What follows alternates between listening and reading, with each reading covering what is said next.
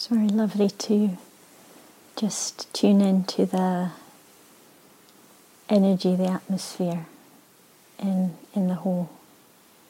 Sometimes we can get so focused on our process and what's happening internally on retreat that we kind of lose touch with that. And so just an invitation to open the awareness a little bit from time to time and just feel the energy of this coming together of intention. Each person doing their own thing, and yet that shared intention, that shared dedication, and something that is actually quite palpable when we tune into it. We can actually feel it. Sometimes. Don't give yourself a hard time if you can't, but just kind of dipping in every once in a while and feeling what that is.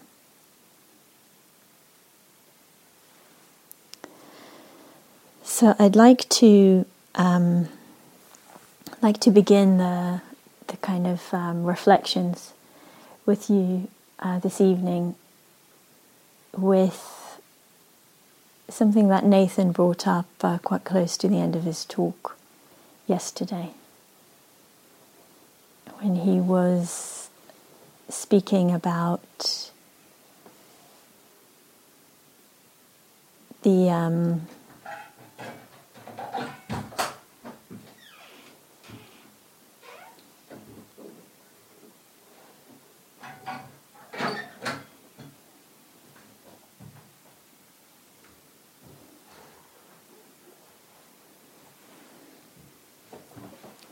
he was speaking about giving this example of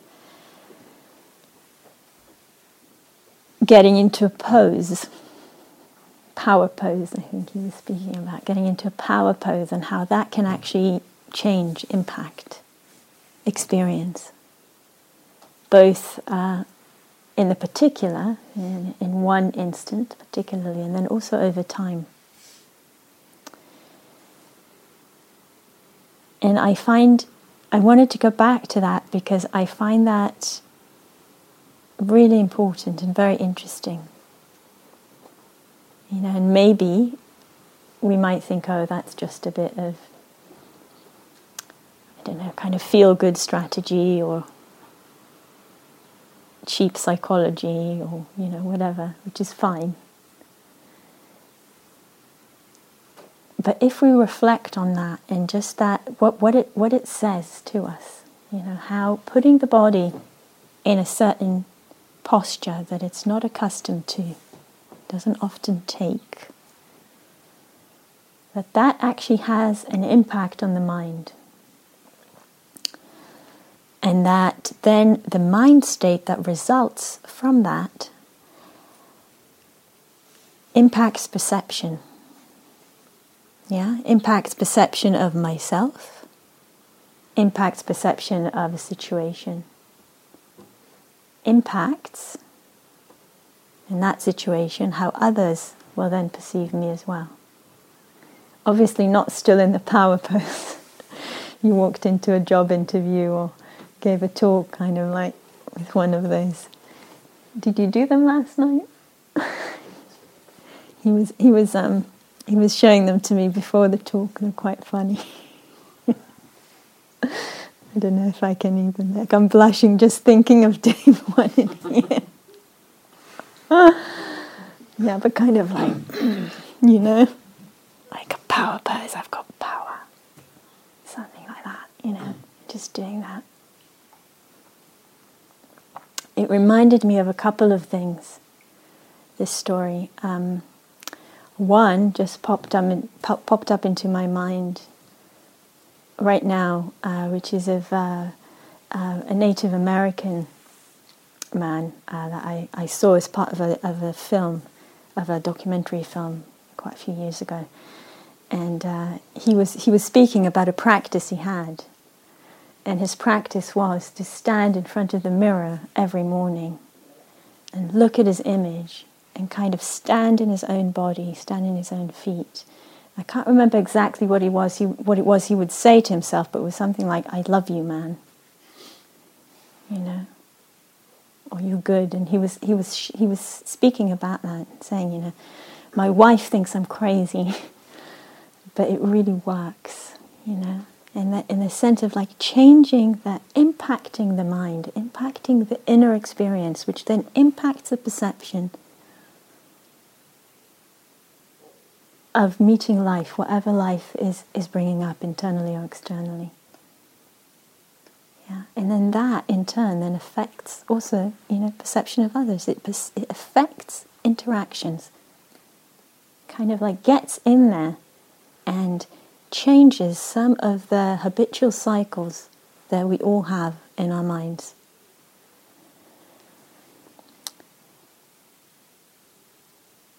And this reminded me of another example, which is actually from the Buddha.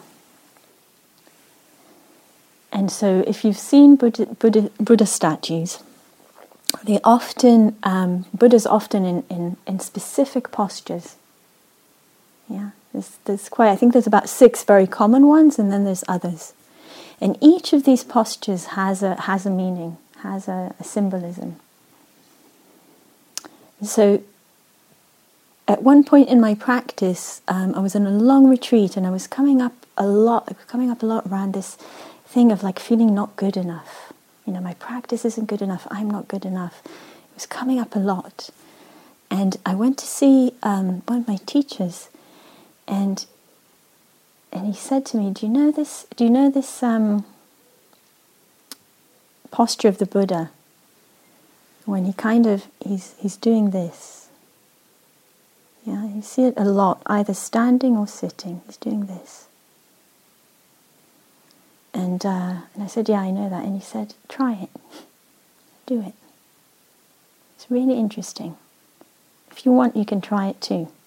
I was sitting in an armchair. So in the Guy House Library. So I was sitting in an armchair, kind of slumped, and probably, one leg over the other. And as I did the posture and really paying attention, getting aligned, what happens to the body? You can't do this like that. Can't do it. You've got to kind of come into the body, come into yourself. Get that alignment of the spine and the openness of the body. And the hand, the hand is soft. Yeah? So this posture is actually it's called the posture of protection, or have no fear. Yeah? But it's not this. It's not pushing away. It's just stop. Hold on. And the protection is also in that embodiment within oneself.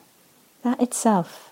We're not needing to hold, to push anything away, to keep anything away. Just feeling that. And I've used it since. I've suggested it to people many times in interviews. And I particularly want to share one. Someone left me a note afterwards and said, I found myself standing on the earth, both feet planted on the earth, standing, and both hands like this. And a sense of vastness inside and outside. And the interesting thing is that why is this interesting? Because again, we're not pushing something away. Yeah? So the voices, as Nathan was saying yesterday, that voice that, for example, in my example, is saying you're not good enough, doesn't necessarily stop. Yeah? It doesn't necessarily, get banished. But that standing on the earth, in our own skin, in my own skin, with that gesture of protection, changes the relationship. Changes the relationship.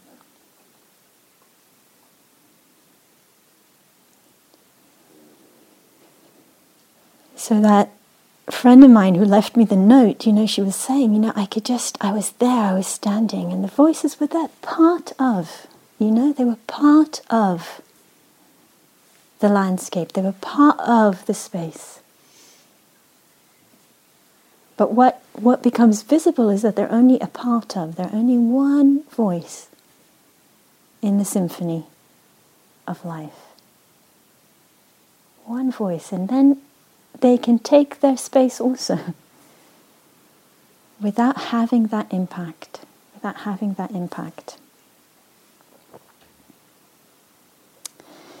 So, why did I go back to this? Why is this important in particular? I think I can already feel why it's important. Hopefully, you kind of already got a taste. But there's something in particular I want to pull out of it. And that's that sense of how impacted everything is.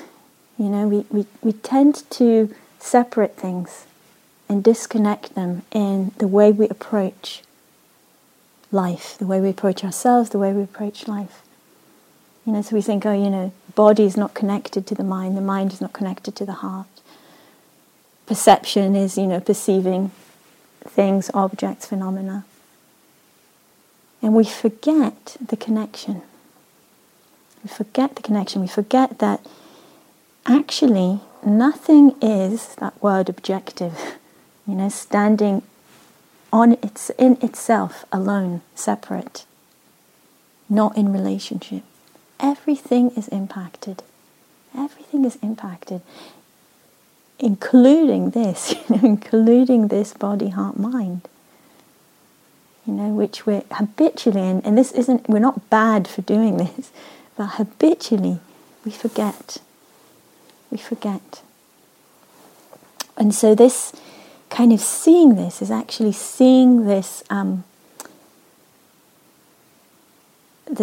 phenomena of fabrication that we touched on a couple of times yesterday, actually seeing it in action. The body posture affects the mind. That affects what we perceive. It affects experience. The same voice, the same sight, the same emotion, and yet perceived differently. And it's also a reminder. So one thing is it really breaks that open. That way, the fabrication, the way our minds play a part. The mind plays a part in perception. It's not neutral. And hopefully I'll make that clearer through the talk today. So that's one thing. It really kind of breaks that open. And this kind of example also reminds us that we have habitual ways of looking at the world and at ourselves. These are habits. They exist. We really forget. Really forget this. Sometimes we didn't even realize.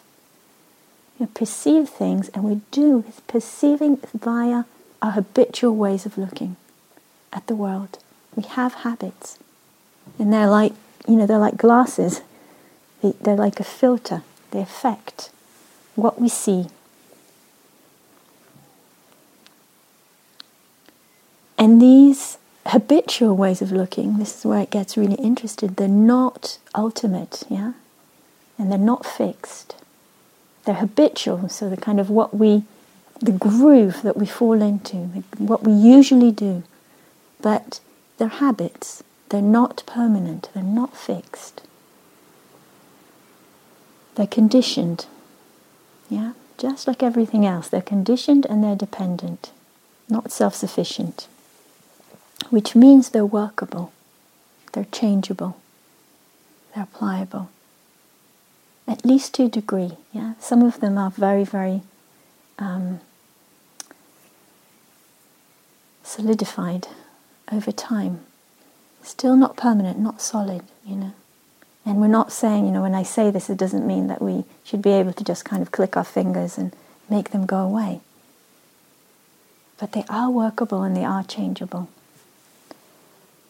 With practice and with time. And sometimes it can be very immediate.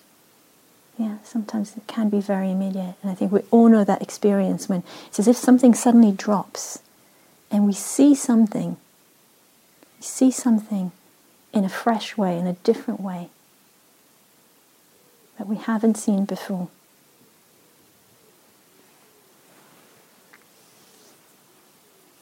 So,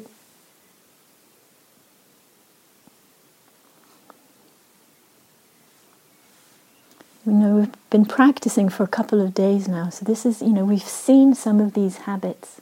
We've seen some of these habitual ways of looking already. And it's a good time to really turn the gaze a little bit to that as well. Turn the gaze a little bit to that. The ways that we really associate this lasting, permanent, solid qualities and nature to things. Anything from, as we're turning in, so we see anything from the weather to the next meal, We give it some kind of, yesterday, it was raining. It's a wet day. And how that kind of becomes a thing in the mind. And so that we stop even noticing the softness of the rain. Just because it's persistent. It's actually really soft, really gentle rain yesterday. And we kind of lose contact with that because it just becomes wet. Or, what I don't want. What's really bringing me down. What's stopping me from doing my walking practice, which if I was able to do, I'd advance much further. So all the, I'm joking because humor is really helpful in seeing this. Really, really helpful. That solidifies. It's that. Or, we might be finding ourselves looking forward to the next meal. That's pleasant. That's going to bring me happiness. Really. And then if we watch, what happens? Sometimes, even the first bite we're not tasting, let alone the third or fifth. And what happened if we kept eating?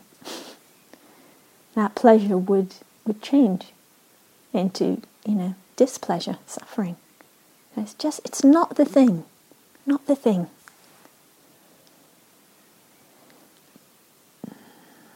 So one thing that we can see here more and more clearly is the way we habitually fix and fixate. Give permanence, give solidity to things. And another thing that we can see is actually how changeable things are.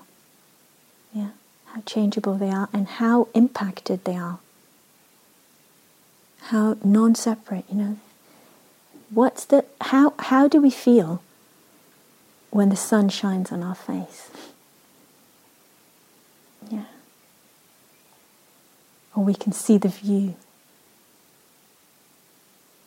We're impacted. We're impacted. It has an effect. And then how does, whatever it is, how does walking meditation then feel as a result? All impacted.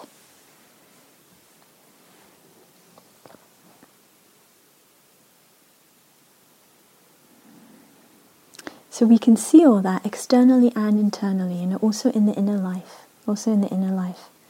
As Nathan was saying yesterday, we have this habit to believe what arises internally, the moods, the thoughts. This is like this, I am like that. Again, to fix, to solidify. And then because we believe it, we react.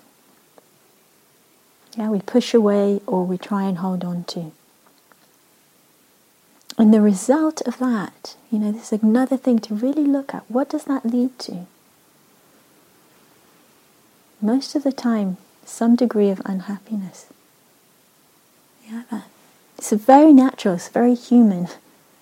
And yet, it leads to some degree of unhappiness.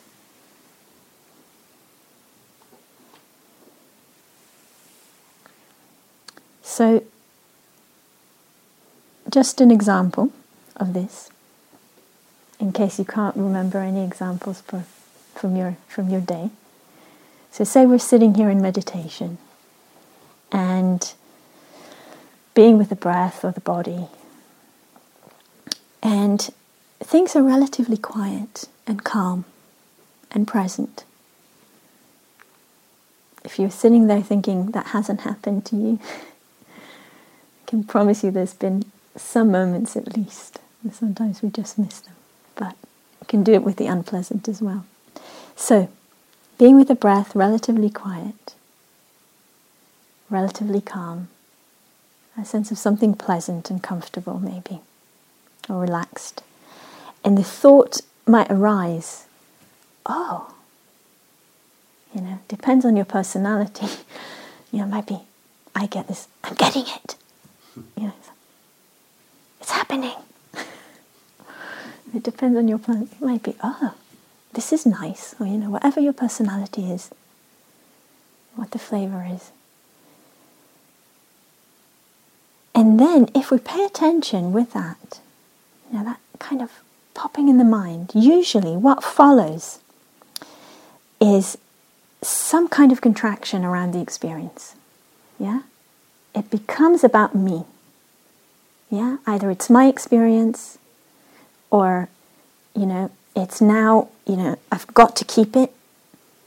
I've got to keep it.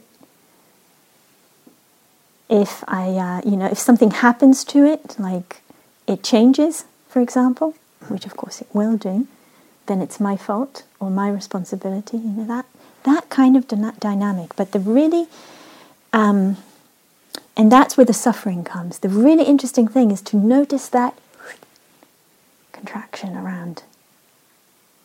Relaxed, pleasant, breath, body. Notice it. It's mine. Yeah, it's mine. It's about me. I need to keep it. And so if we break down the flow a little bit, we look again, the event is the calmness of the mind, relative calmness of the mind. And we sense that as pleasant. Yeah, we sense that as pleasant. And then there's the reaction of wanting to keep it. Wanting to keep it. It would be the opposite if it was an unpleasant thing, pain somewhere in the body, sensed as unpleasant, and then the pushing away. But it's the same process. It's two sides of the same coin. And so the wanting to keep it arises together with the sense of self. Really, really, really important bit.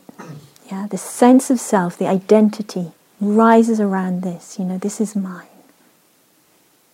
And I need to make sure it stays. Yeah. So that whole process, very human. Very, very human and really interesting.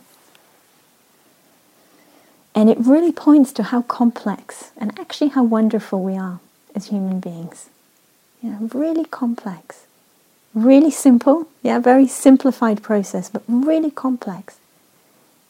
All this contraction and building up of the self, which then affects that process, If we're contracted, what happens to the relaxed experience?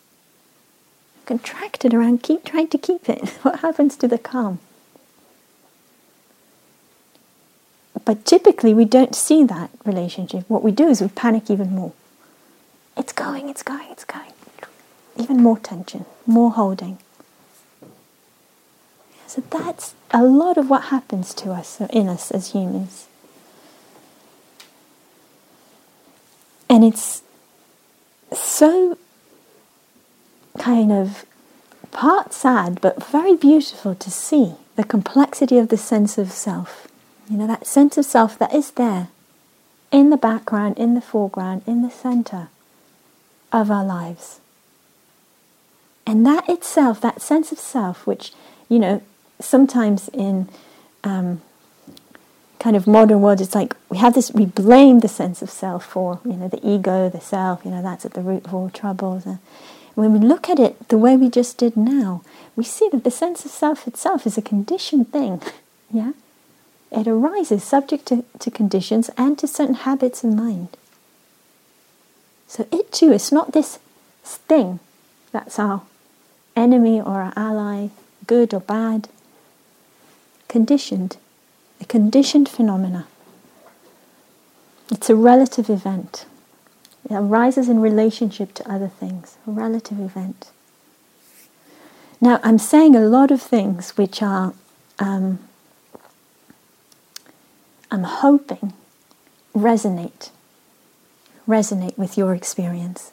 At the same time, I want to say that these are things that, we can see them really clearly and resonate and feel the impact. They're not easy to change. Yeah, they're not easy to change. It's really important to understand and then to keep applying it into our experience slowly. Yeah, slowly and with patience. So the sense of self, a relative event, it arises in relationship to events, to life, to phenomena, to mind states, to how full we are, how tired we are. There's many conditions. And another way of saying it is that the sense of self also, that sense of self itself, is also fabricated. Also fabricated. And dependent on our way of looking. Yeah, it takes us back to that guy standing in front of the mirror. Saying, I love you, man. Even if that's not what he said, for us, that's what he said. Yeah, I love you, man. Yeah, it's also fabricated. It's also changeable and impacted. And so this is really the juice of Dharma teachings. Dharma teachings are really interested in this because Dharma teachings are about pointing us towards freedom, pointing us towards reducing suffering in our lives for ourselves and for others. How we cause suffering to others as well, both ways. So this is really crucial because that solidity that we give to things, that solidity that we give to ourselves, results in suffering. It's a big part of what causes suffering for ourselves and in the world. And so it's important to get to know, to understand what ways of looking at life, when they're in operation, what ways of looking cause suffering or increase suffering. Yeah. And equally, it's important to see, to understand, to recognize what ways of looking decrease suffering and increase happiness and freedom. So both, yeah, we're looking at the habits and we're looking at other ways. I'm using this phrase, ways of looking, a lot. Do you guys feel like, do you get a sense of what that means, or is it confusing? Please tell me if it's confusing. Okay, so again, it's a phrase from Rob Bobet, a very beloved teacher. And it literally means, it's like that image of putting on the glasses that I used. It's the way what we're looking through. But it's not, glasses are one simple object. Ways of looking are very, very diverse. Made up of lots of different elements at the same time. So there are ways of looking that are rooted in wisdom. Yeah, that are rooted in wisdom, that are rooted in compassion. For example, the cultivation of metta, the practice that we're doing in the evenings, that actually cultivates a way of looking, an attitude towards life, towards ourselves, towards others, an attitude of friendliness. That's a way of looking that we can apply.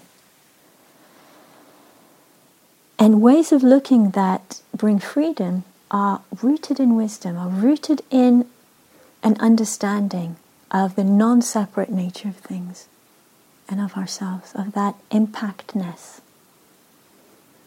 One teacher I really like she's American, teaches in the Tibetan tradition. She she always gives an example, this understanding that she brings 2 sticks with her to the meditation hall, or 3 sticks, I think 3, and then she makes a little kind of tripod out of them, and she says, that's life, that's everything in life, everything leans, that's now, everything is leaning on something else, and being lent on, so if we take, I haven't got 3 sticks, but, everything, including us, including every aspect of our experience, and try this out, look for yourselves, is leaning and being lent on.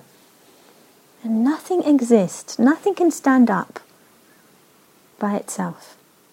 Nothing can stand up by itself. I have to stop myself.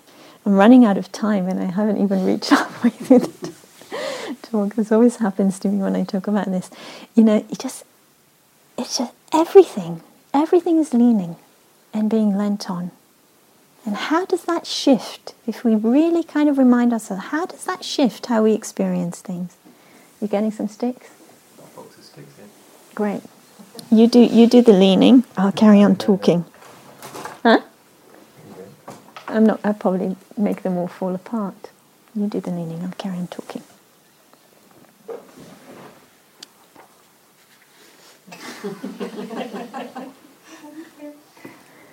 Maybe Elizabeth Matisse's got special sticks. Yeah, it's so slippery here. What's her name, Zohar? Elizabeth Matisse Namgyal. I can write it down. It's difficult to remember.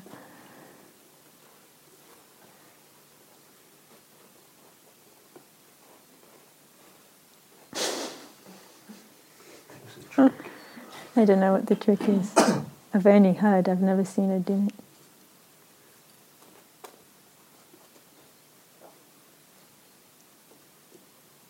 Aha.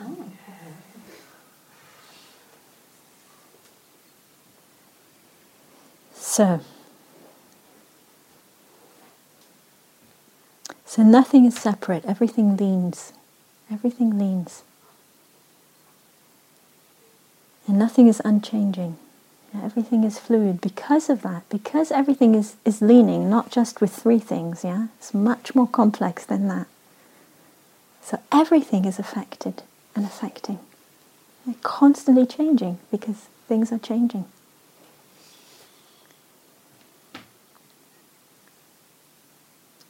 So as we deepen this way of looking, we become less hooked by our habits and by our reactivity. The more we understand this, less hooked by the habits and reactivity, because we believe them a little bit less, or a lot less. Believe them a little bit less or a lot less. And we're more able to let go. We're more able to let go of that which we know is not wholesome, not helpful, not leading to freedom. And we're more able to give our energy to cultivating, to supporting that which we know is wholesome, is skillful, is leading to happiness. And so I want to take some time to actually speak about how do we apply this, right here and now to our meditation practice. Because, we can get a sense of the big picture, but how do we actually apply it here to our practice? And so I'm going to use something very, very applicable. It's applicable to all of us here. I don't even need to check. And in the teachings, they're called the 5 hindrances. So if you don't know this yet, the Buddha liked lists, mostly because at his time people didn't write things down. So it was an oral tradition, and lists make things much easier to remember. And it's still very nice for us because, you can still remember the lists, even with writing down. So the 5 hindrances. So this word hindrances, obstacles, things that get in the way. And these 5 hindrances are something that arise in meditation, and they arise in meditation practice for everyone. Right, quite near the end of the path is when they disappear. So they're not a sign whether you're advanced or not advanced. Sorry to tell you that. Can't measure by that. And they hinder mindfulness. They hinder calm. Get in the way. And they hinder the further cultivation of wisdom and clear seeing. And so I'll tell you what the 5 are. And I'm sure you'll recognize from your direct experience, if not all of them, at least 3. Okay? At least 3. So the first one is sensual desire. So desire for sense objects. And in Buddha Dharma, there's 6 senses. The 6th one is the mind. Yeah, this is really important. Yeah, the 6th one is the mind. So you know when you have thoughts that you can't, that the mind just kind of latches onto and thirsts, that's sensual desire as well. Yeah, according to this definition. So desire, and desire's best friend, aversion. Yeah, 2 sides of the same coin. So again, our friend Rob sometimes calls them the push-pull. Pushing away the pulling. Yeah, desire and aversion. So that's 2. Then there's another pair. Restlessness and worry / anxiety. So that kind of very intense movement in the mind or in the body. Yeah, be in the mind and in the body. And its friend, its partner, they come in pairs. It's wonderful. Sloth and torpor. Otherwise known in modern English as dullness and kind of really low energy. Really low energy. So the sloth is usually more relates to the body, and torpor is the dullness in the mind, that kind of low energy in the mind. Sometimes also that state of fantasy. We're not really aware, we're not really there, but there's some kind of story going on. And the 5th hindrance is a standalone, it's doubt. And that can be doubt in ourselves a lot of the time. Sometimes it can become doubt in the teaching, doubt in the form, doubt in the teachers, It can be, it's doubt, it's that sense of questioning, but not the healthy doubt, not the healthy questioning of investigation, but that kind of questioning that kind of sucks all the energy out of our being and our practice. So that's kind of one way of discerning with doubt, whether it's what we'd call a hindrance or it's actually a healthy doubt, questioning and investigation. So really important with the hindrances to know actually what they are. Sometimes I say the list in the hall when I'm teaching, and I can kind of feel a sense of relief in people when they kind of, oh yeah, so it's not just me. Actually, these are actually known. Yeah, so really important to know them, and to remember that they're habits and patterns of the human mind. So they're not personal. It's not like there's something wrong with me, or something wrong with my practice or how I'm doing it.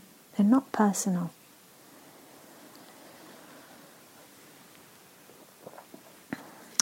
But it can be really helpful to relate to them, I found, to relate to the hindrances from this way of looking strategy. I see a hindrance as a way of looking, yeah? So restlessness is arising, that affects, that colors my perception, yeah? And the Buddha used this really, really beautiful simile to describe the hindrances. And how they obscure our perception, how they affect our perception. And he used this image of the mind as a clear pool of water. That it's so clear, it's like a mirror. You know, if you can see things reflected in it, trees, your own face, whatever. So clear. That's the natural state of the mind. And then what happens with the different hindrances? So when sense desire arises or is present in the mind, it's as if someone dropped a coloured dye into the water, into this pool. And so the whole pool becomes coloured. And so that's how desire affects our mind. You know, it colours our perception, it colours the mind. You see everything through that lens of desire for something. When aversion arises or is present, it's like the water in the pool is boiling. That's such a great image. Yeah, it's like the water is boiling, you know, the steam, the bubbles, you know, we can't see anything clearly because the aversion just takes over. And the heat, the heat of the aversion.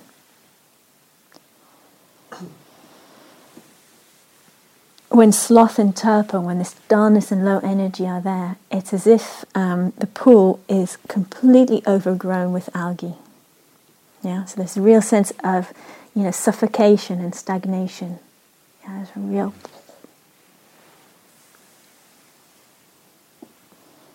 real weighing down of the mind. That affects again our ability to see clearly. We all know this experience when we're very tired and how quickly we're triggered. Yeah, it's that kind of spectrum. Restlessness and worry are like a pool of water where the wind is blowing and constantly stirring it up. So there's these waves and this movement on the water. And again, we can't see clearly because of that movement.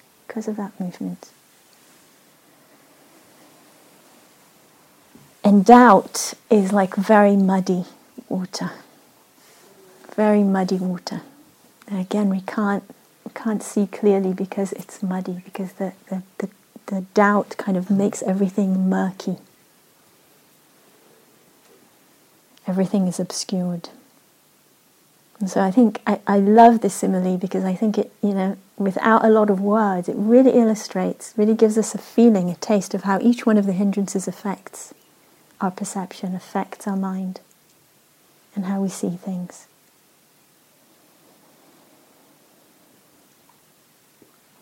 And it can be really helpful when we recognize a hindrance. When we recognize, it's restlessness now. Yeah, or it's desire, or it's aversion. We recognize that to actually, so it's affecting perception. And then be interested in how that happens. And I want to say a little bit more about that.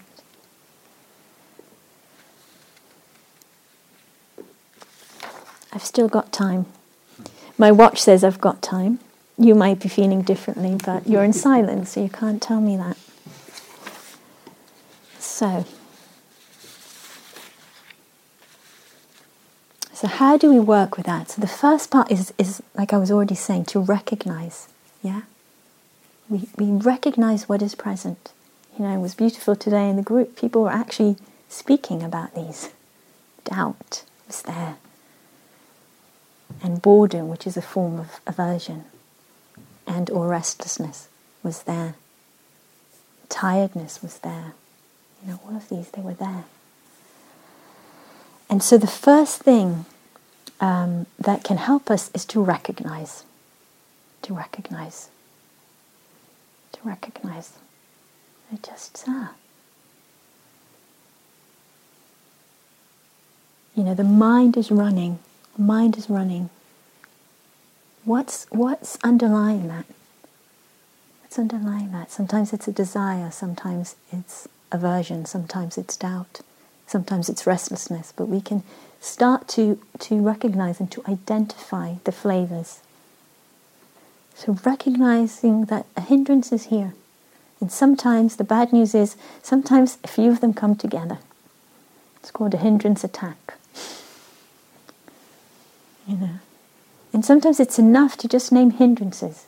Just say, hindrances are there. And just recognize. And in that recognition, it creates some breathing space. Yeah? Just that recognition. This is why these teachings are so amazing. Yeah, because just that recognition creates some space. Right there in the moment. We don't need to be enlightened. But just in the moment of recognizing hindrances, or restlessness, or whatever it is, doubt, we have some space. We're not completely immersed and submerged in the experience. We have some space. We know there's a pool there, even if it's covered in algae. We already know that. And that recognition and that space, that's really the power that awareness has. We know. We recognize, we know there's a hindrance here, and that connects us to the space around, to the knowing, to awareness. Yeah? So that's a first step, the recognition. It's a huge step.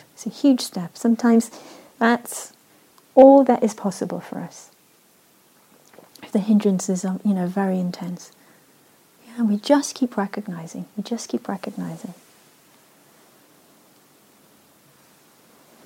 Sometimes we can take a second step. Yeah, so there's the recognition, and there's a little bit of space with the recognition, or a lot of space with the recognition. And then we say, okay, can I allow this to be here? Can I allow? So again, our habit is to push the hindrances away. They're unpleasant. They're keeping me away from my meditation, which is what I want to be doing. Yeah? So the habit is to push them away. Can we, instead of that, can we allow? Which means to relax the resistance, to relax that pushing away, to relax the resistance in some way, which increases the space even more. Yeah, so we have the recognition, created some space, and then we allow something to be there. So we're relaxing the tension, relaxing the resistance, and we get more space.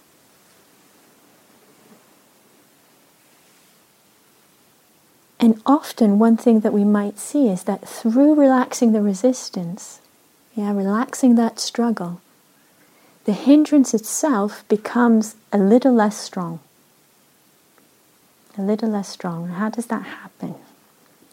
One way it happens, one way we can see it happening, is that sometimes the resistance, the pushing away, is actually feeding, giving energy to that.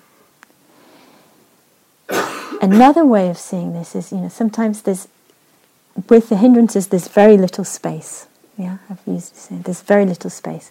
When we allow, recognize, we're creating more space. That momentum of the hindrance has more space around it. It's less constrained. And therefore, it's not kind of hitting up against the limitations. It's got more space to move.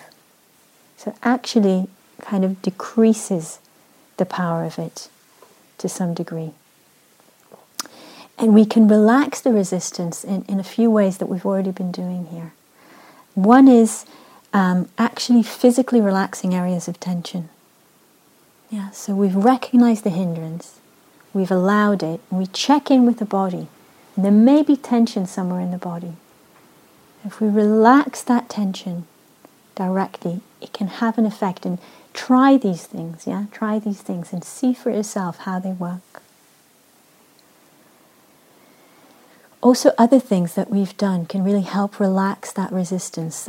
Things like stretching the awareness into the whole body, wide body awareness. Again, we're creating space.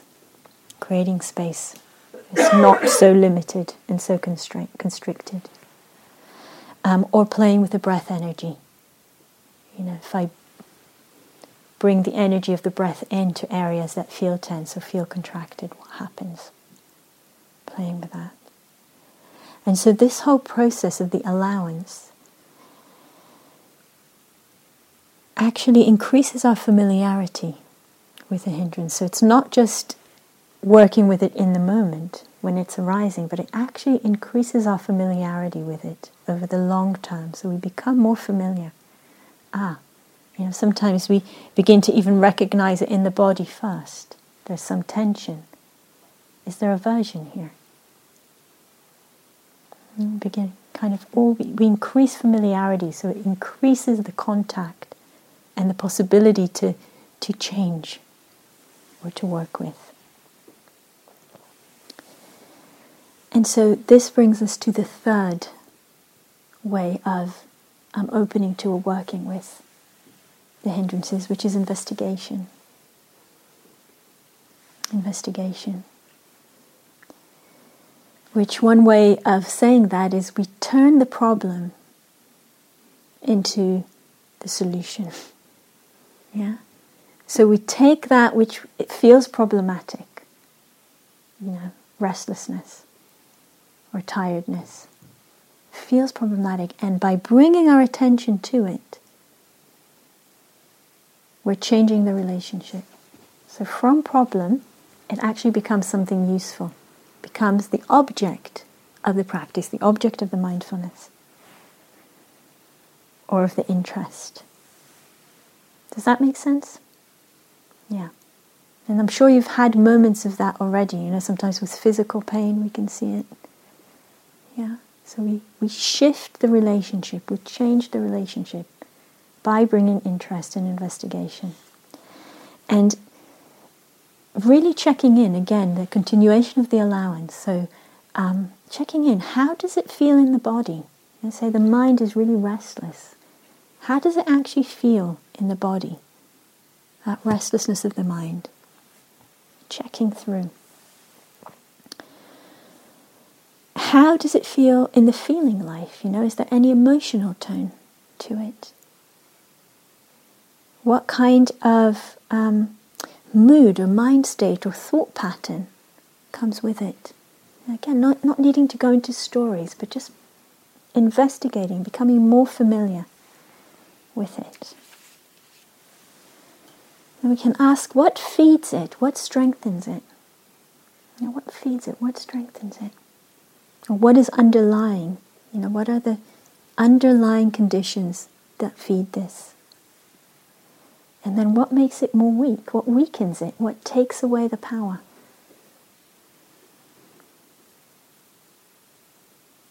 There's a great example, which again we've been saying this, but I do this a lot. If I'm feeling dull or tired, checking in with the body posture. Usually my body's a lot, or at least a little, slumped. And then what happens if I open up again? So just playing with that a little bit. We can investigate in this way. We can find these relationships. Is it constant? It usually feels like it is. But what happens if I look? Is this restlessness there all the time? Or is this aversion or this doubt? Are they there? Are they constant? Or are they coming and going? Even if it's a very high frequency. What happens when I look at that? And how does it affect perception? It's going to be really interesting.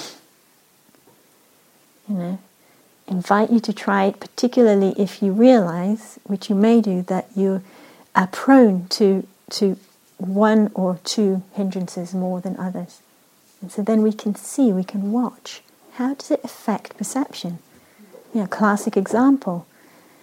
There's some negativity in the mind. In the sitting, it feels really long. How does it affect the perception of time? We all know that experience of sitting there waiting for that goddamn bell to ring. And clearly, whoever's in charge of ringing the bell has fallen asleep and is just really good at staying upright. Because it's, got to be the time. But how does the aversive mind state that is there, how is that affecting the perception of time? So just starting to look at that, it's really interesting. Really, really interesting. And this brings us to the fourth part of this kind of group of ways of a process of working with hindrances, which is not or non-identification. Non-identification is the big one. Can we see the hindrance as something that in itself is passing, is not permanent, is subject to conditions, influenced by many, many factors? And can I see that?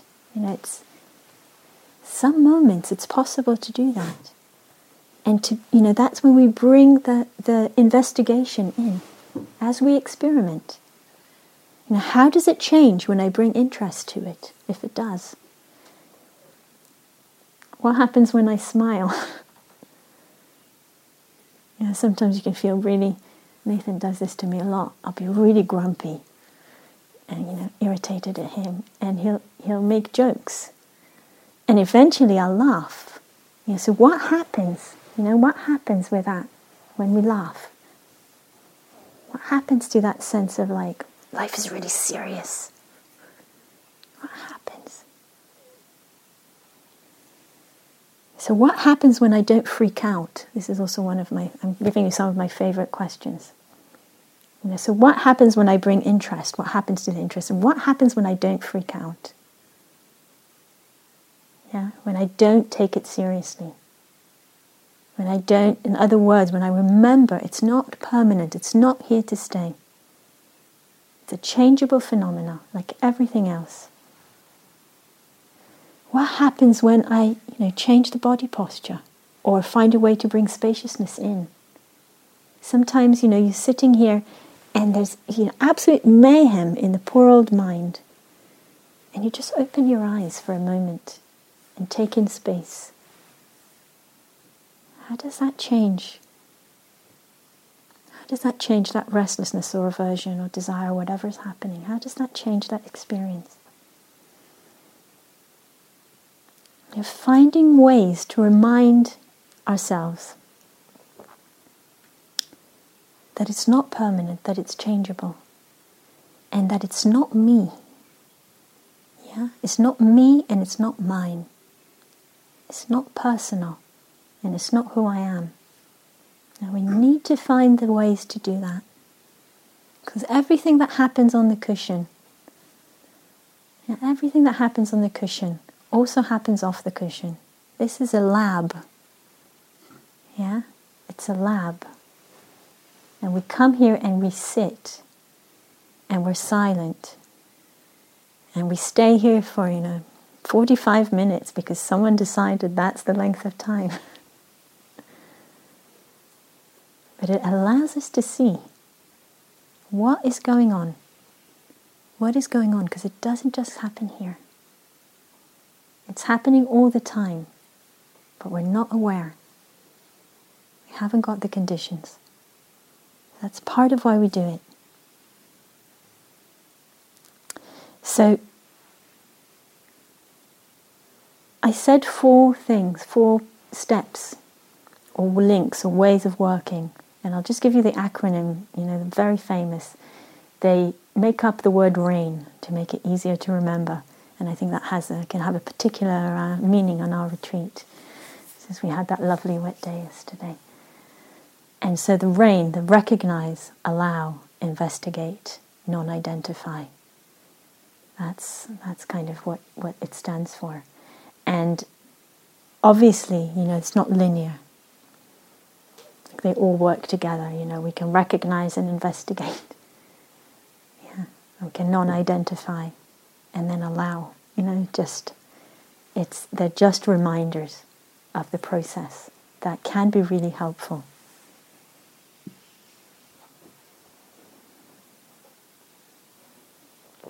So changing the way of looking, from problem to grist for the mill, to what is available to us right now to work with. And whatever is there, whatever arises in our experience is good enough, as an object of interest and investigation, to understand ourselves to understand life more fully and more deeply, which will lead, if it hasn't already, to moments and ever-increasing moments of freedom, of lightness, of happiness for ourselves and others. So the clock is telling me I should stop. So let's just have a quiet moment.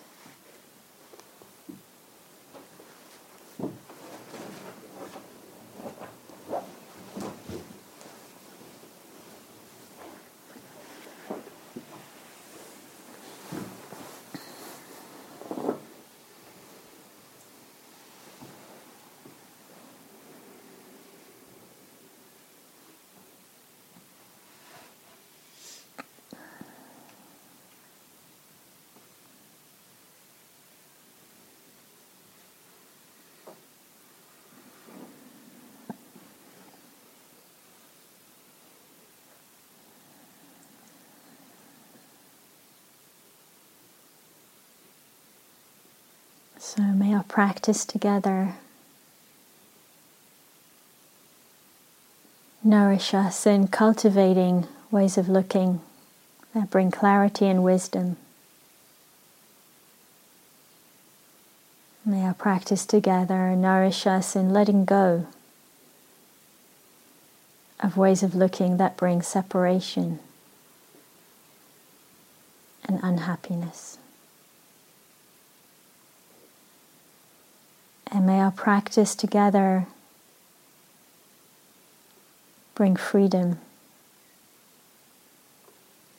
to all beings everywhere, including ourselves.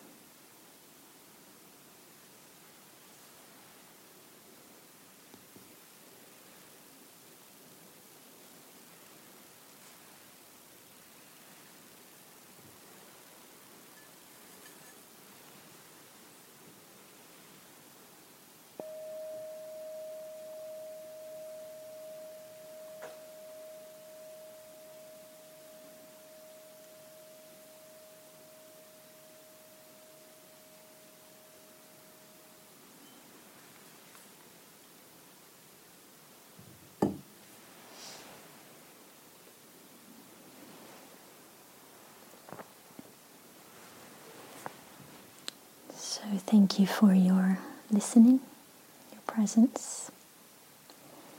And we have some time for walking practice or cup of tea practice.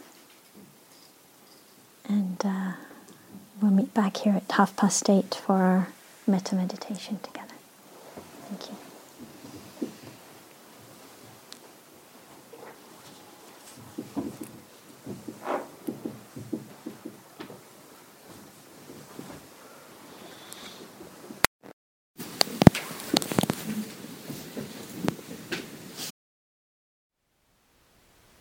Thank you for listening. To learn how you can support the teachers and Dharma Seed, please visit dharmaseed.org/donate.